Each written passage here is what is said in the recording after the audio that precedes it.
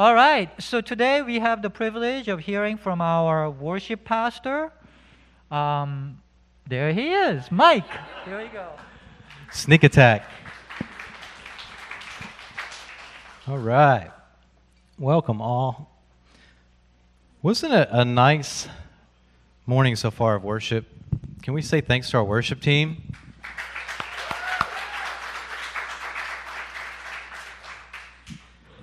In fact, that was the first set that I've been able to worship from the seats, as they say. So an odd experience, but a really nice experience to be on that side of things. And I got to say, I can hear you all singing out so much better when I'm just a little bit closer to you. So kudos to you for your sound this morning and your involvement in worship. Thanks to the worship team. So I've had an earworm this past week. If you're not familiar with that term, it's when a song latches onto your brain and it plays on a continuous loop for an obnoxious period of time. Anybody have those from time to time? And maybe you have one this morning. Maybe it's the last song we sang. But I realize that as soon as I tell you what this song is, I will have effectively passed this curse on to you. But it's a risk I'm willing to take. So here it goes. The song is Journey's Don't Stop Believing. You know this one? You are singing it now in your head, even as we speak, and you're welcome. So why this song, beyond the obvious? Well, I spent this past week thinking about how the church has handled the idea of belief when it comes to the life of faith.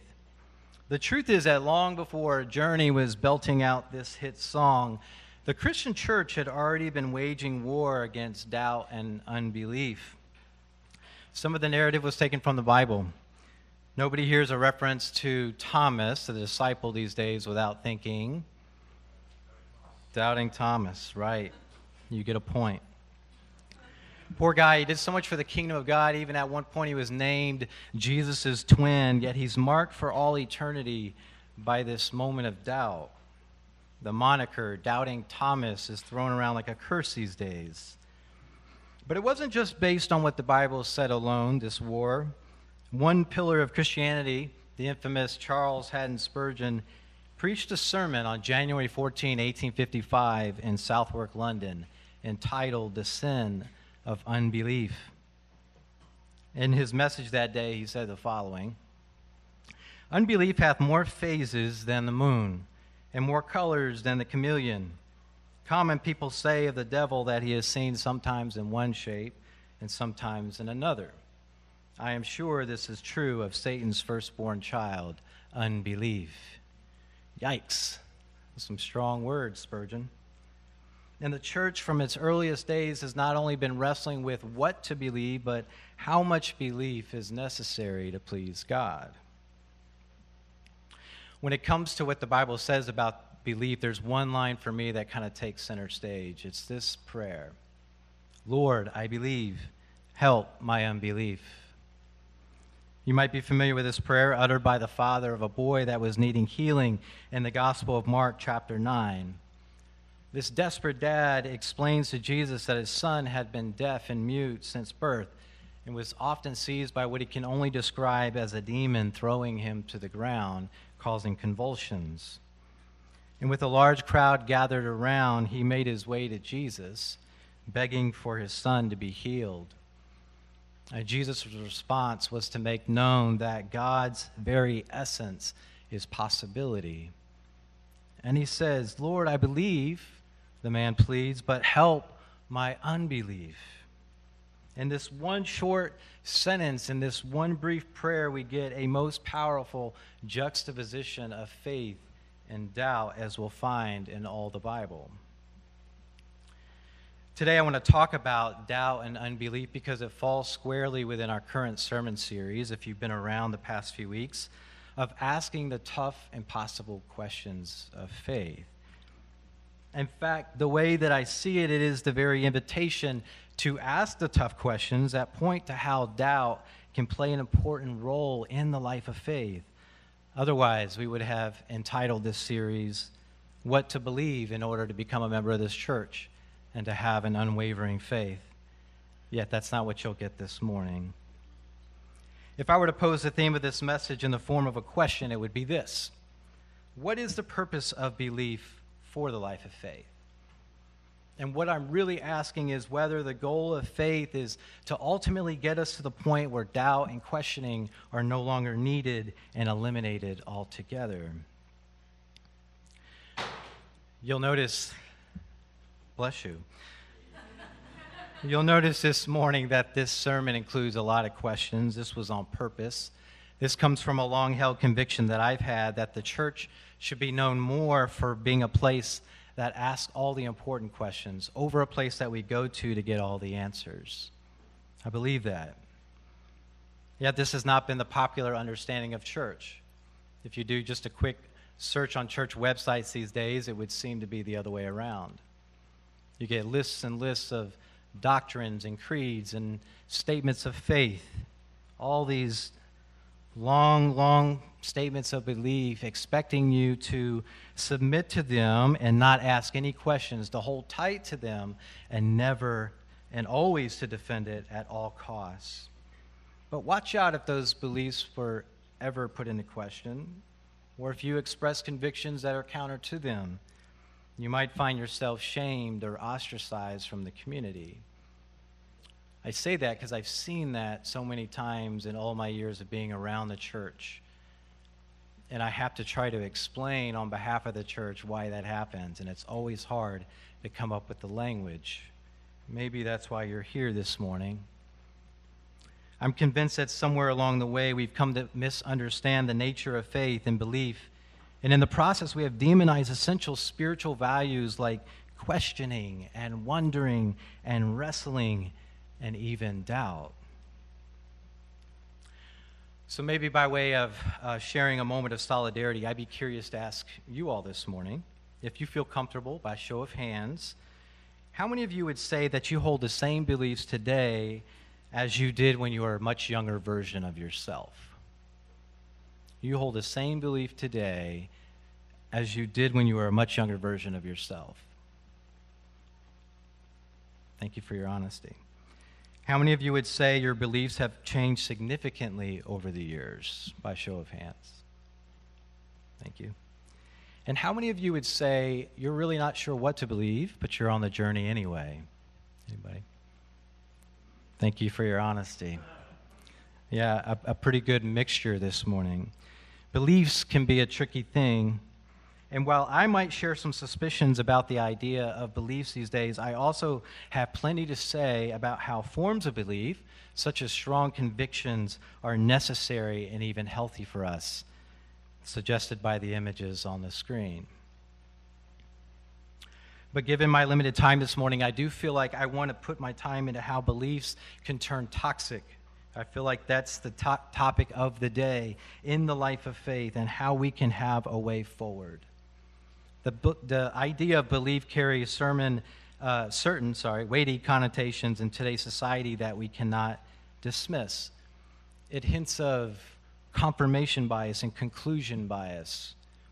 You see, we work and we live and we interact with others in ways that seek to confirm our beliefs, always moving us away from things that would challenge these beliefs.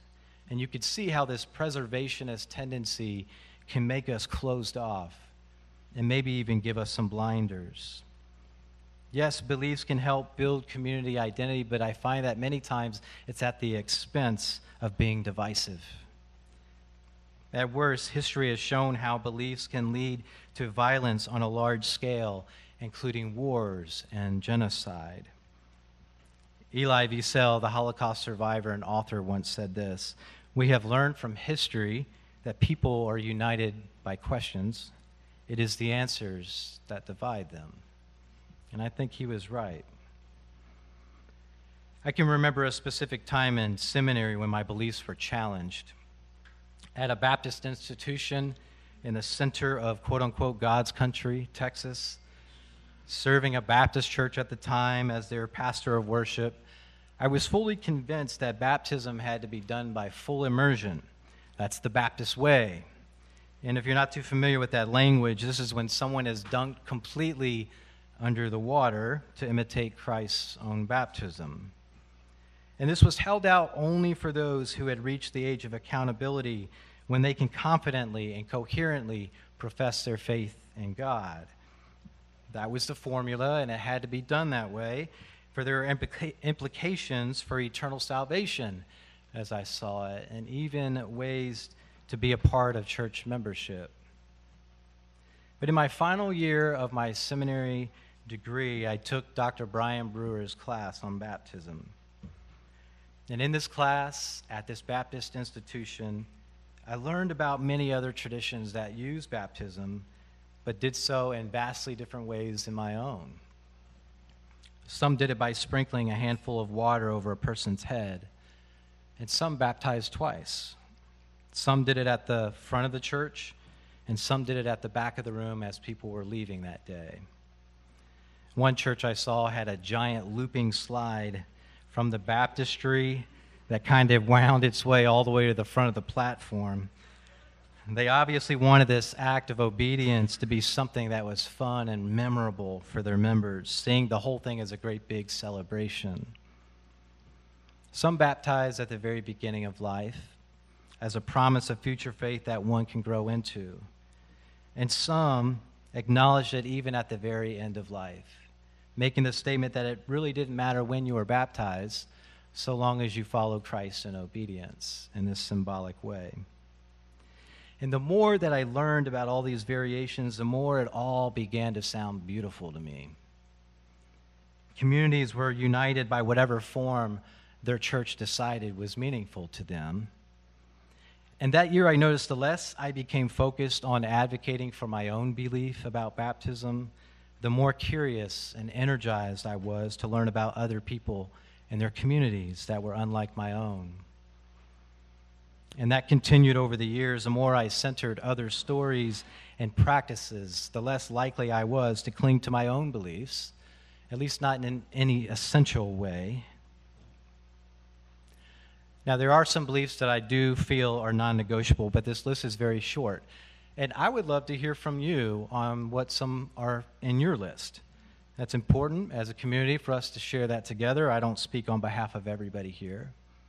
But these are some of mine. For me, love is the essential starting place, and it must guide everything we do in life. The pursuit of justice, equality, and the affirmation of all people is a belief that demands a lifetime of action.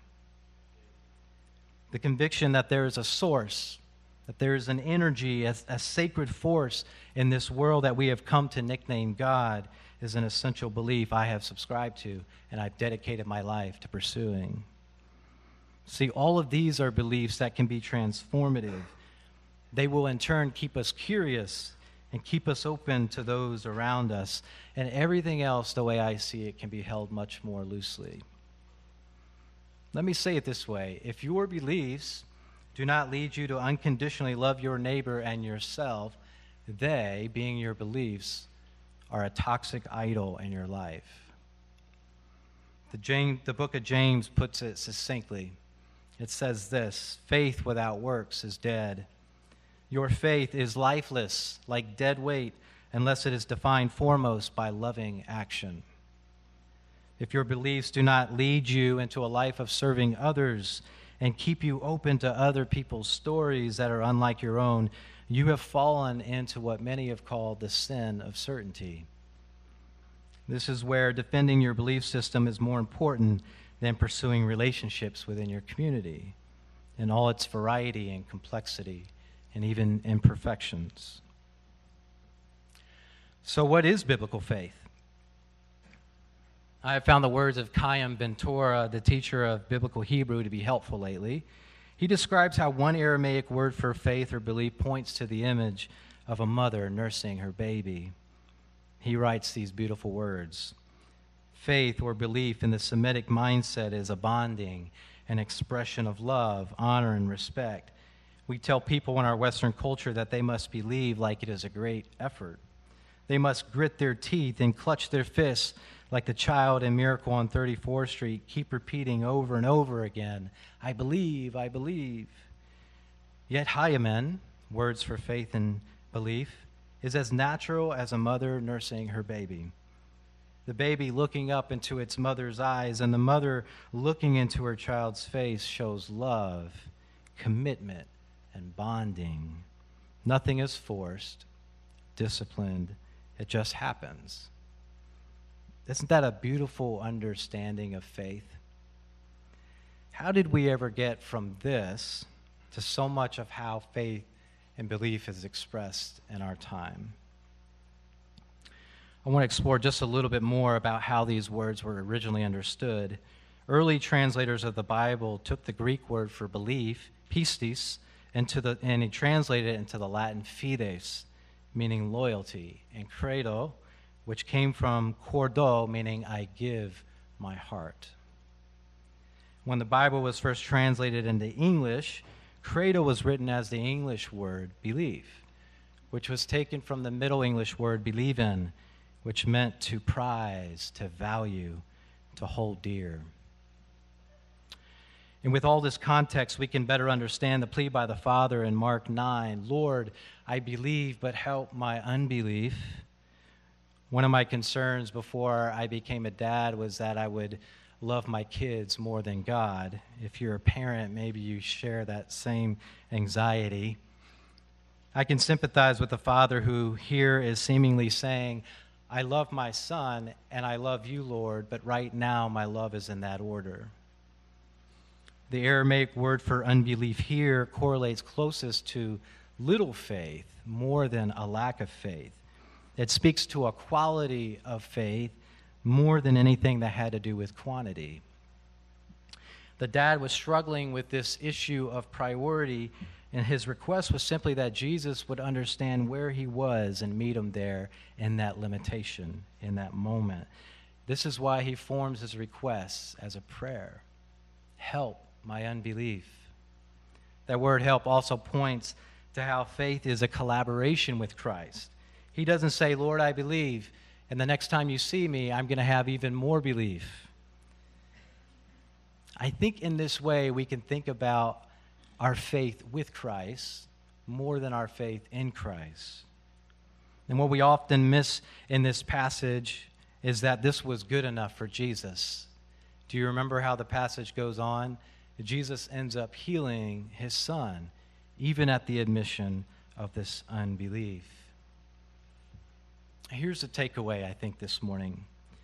We have this beautiful assurance that Jesus hears you, Jesus sees you, Jesus pursues you and desires you, no matter where you fall on the spectrum of faith and belief. And some of you just need to hear that this morning. That identity and that sense of value has nothing to do with your ability to mentally overcome 10 impossibilities before breakfast. Jesus isn't asking you to summon up enough mental strength to believe something that everybody knows is false. He simply wants your heart. He wants your honesty and your attention. You get this sense that Jesus was going to do this healing anyway, but he wanted to share that heart-to-heart moment of honesty with the Father. Because for Jesus, it's always about relationship first. To wrap up, I want to leave you with some questions. You could think of these as 5 questions to foster Christian curiosity. Some years back, the dean of the Harvard School of Education concluded his speech to the graduating class with 5 questions he said you should always be asking. And I think we should adopt these as well. The first question is so commonplace in our time, it's almost humorous to hear. As a father of 2 young girls, I get this one quite a lot. And the question goes like this. Wait, what? It usually comes in the following form. I'm explaining to the girls this list of chores and tasks that they must complete within a certain amount of time, and they're obviously not paying attention to the word I'm saying. And they're just doing something else while I'm talking until I finish with, and then you get some game time on the tablet or on the Nintendo Switch. Wait, what? Then I have their full attention. Wait, what is a clarifying question. The wait part underscores the need to pause often in life, to listen and observe those things that we tend to just rush by. Maybe it's a person. Maybe it's a responsibility. or a number of sacred invitations. The what part of the question stresses the importance of gaining proper understanding before moving on, as if to say, I want to make sure I'm hearing you correctly so I don't put words in your mouth. Or what is it that you're really trying to say? Asking, wait, what, will keep us curious in this world. A second question could be formed in a statement or a question. I think it comes most of the time maybe in a statement. I wonder, ... It could be followed by why or if or how. As in, I wonder if we, as the River Church, are doing everything we can to be a welcoming space for our queer community. Or I wonder why we can't make the necessary changes to our law enforcement system so we stop waking up to headlines of police brutality. I wonder. Curious minds never cease to wonder about new possibilities, and they always refuse to accept the way things are. A third question to foster Christian curiosity is, couldn't we at least agree that scientific data shows our planet is in decay, and unless we make major changes to how we use her resources, we will be faced with a grave situation? Couldn't we at least, as an attempt to find a starting place where maybe common ground is hard to find? In our tribal, divisive world that we live in, we can either hole up in our echo chambers or find a way forward by using questions as invitations. Couldn't we at least? A fourth question is, how can I help? This question recognizes the humanity of those around you, and it places you in their story and on their terms. The how can I help, keeps us from making assumptions about people. It's important to understand how before we advocate and encourage and be present for someone. And the last question we might ask to keep us curious is, what truly matters? You might say, what truly matters to me? Or you might ask, what truly matters to you? This is a centering question. I have found that when I ask myself this, I'm able to let go of so much that isn't essential in life. Sometimes that's beliefs. Sometimes it's just my anxieties. But when I do that, I'm able to be present to the things that really do matter in life. If in our relationships, if we continue to ask ourselves and each other what truly matters, there's so much that can be overcome that tends to divide us. That's really my prayer. So I want to conclude a sermon on belief by not giving you a bullet point list of what to believe. I want to offer these questions, that you would continue to ask them, take them into your day-to-day, and it would keep you curious and keep you open to those around you. That's my prayer this morning. Let's close in prayer as the worship team comes up.